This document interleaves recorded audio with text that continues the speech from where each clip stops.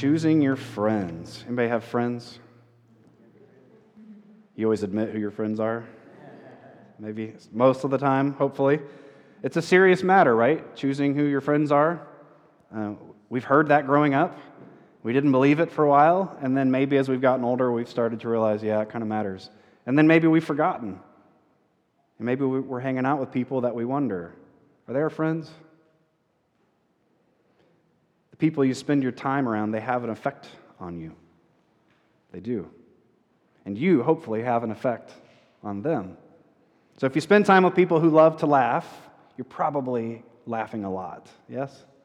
And if you're around people who love to complain, you probably complain a lot.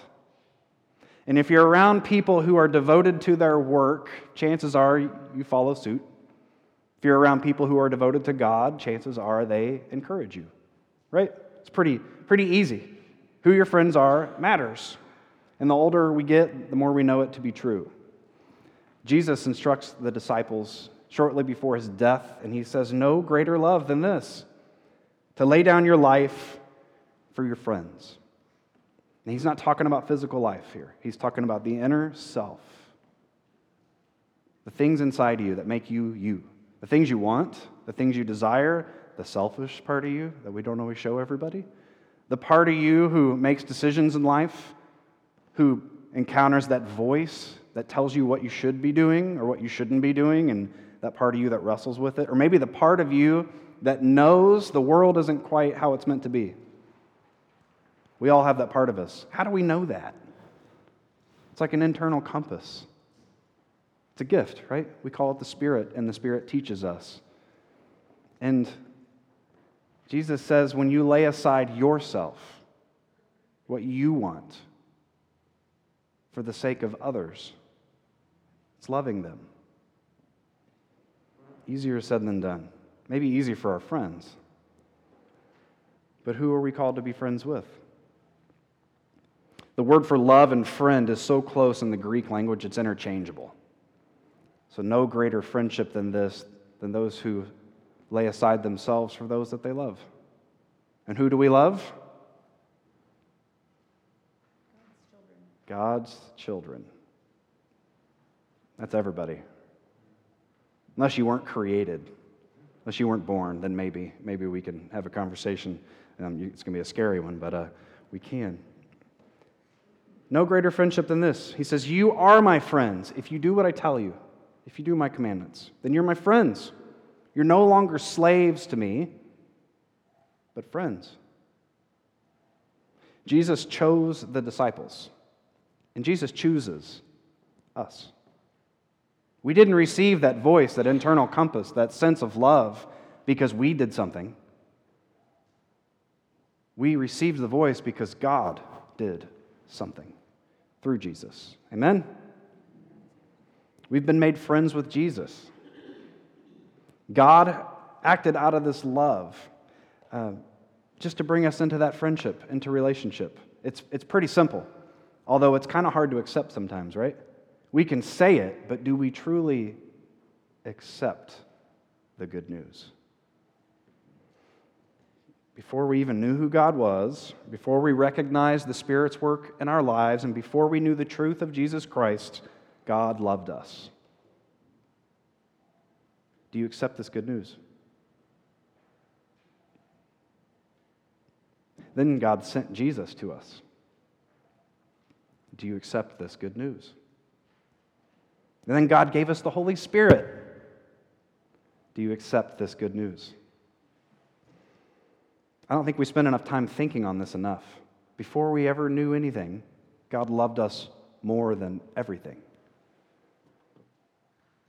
I was talking to the confirmands last night, and I asked them to think, how many times did your mom change your diaper?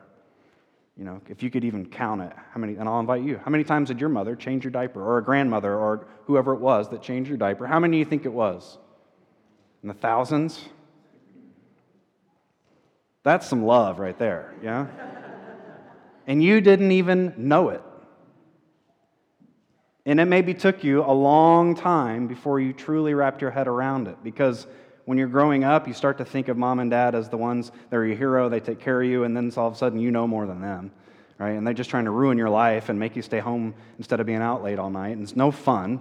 And then you leave the house, and then you look back and go, man, I had it pretty good. And I didn't even know it. They fed me, they paid bills, they took care of me, and I didn't do anything to earn it. They just gave it to me. That's the love we have from God.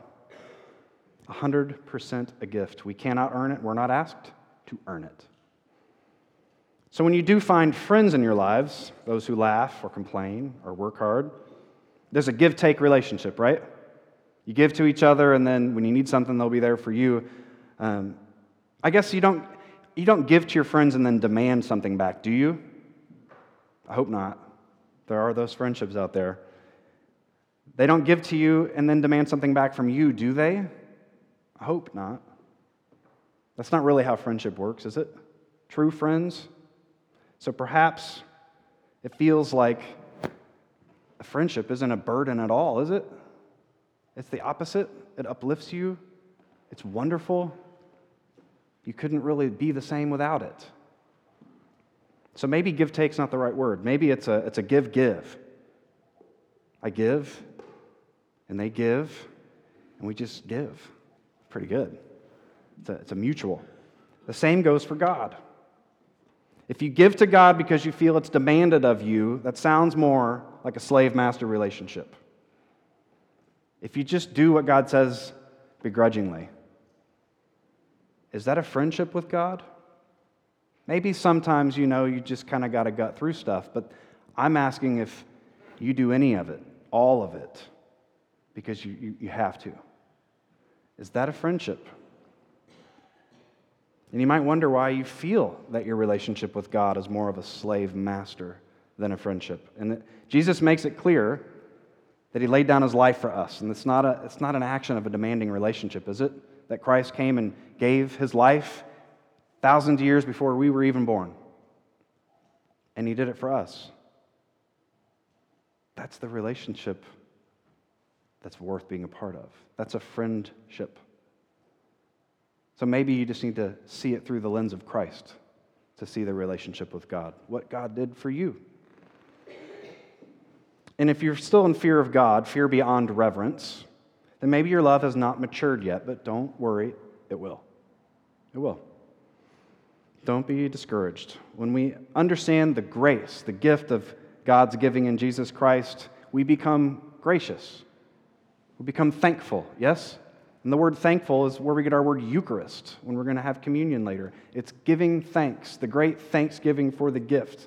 And a healthy friendship with God leaves us down a path of gratitude where we live in gratitude with one another, where we lay down our lives for other people, even before they know about God, where we lay down our lives for others before they even realize what it is we're doing for them, where we lay down our lives for each other because that's what we do, because God laid down Jesus for us, because that's what God does.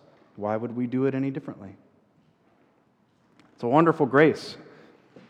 And when we set aside our own desires, we set aside ourself and simply give to everyone as if they were a friend, we give out of this endless depth, don't we, of love? Can you run out of love? Can you run out of giving of yourself? Or do we believe in a God who tells us your cup overflows? We take of the cup again and again and again, and it never runs out because that's the message. As Christians, we are called to lay down our lives for others, to set ourselves aside and to go and live in gratitude for those who we think may not even deserve it. Did we?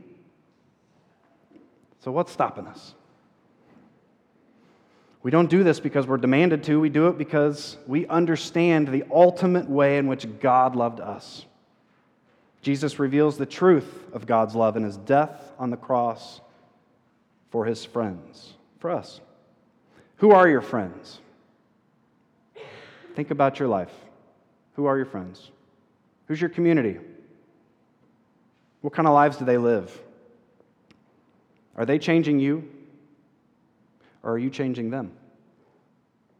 We are called to live missional. It's the district term if you don't know, in the Indiana Conference. Not to be missionaries, but to be missional.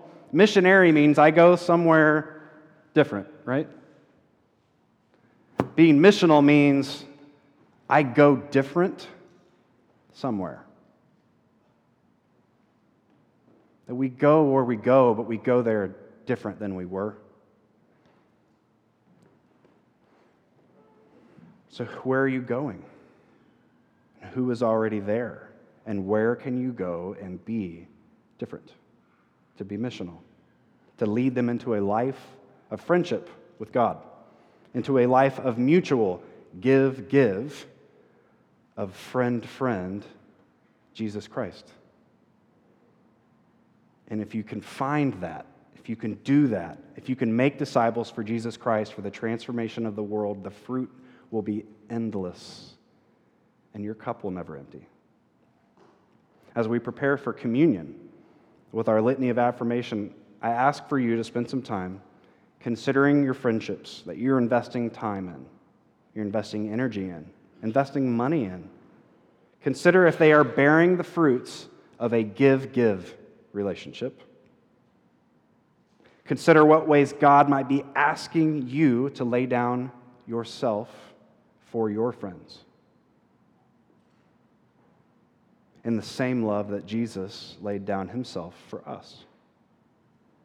Then we will come to Christ's table, to the banquet of our friend, our host, Jesus Christ, to receive the memory of the cup that never runs out, to take of the flesh and to accept the call and to go live a life in his love for others.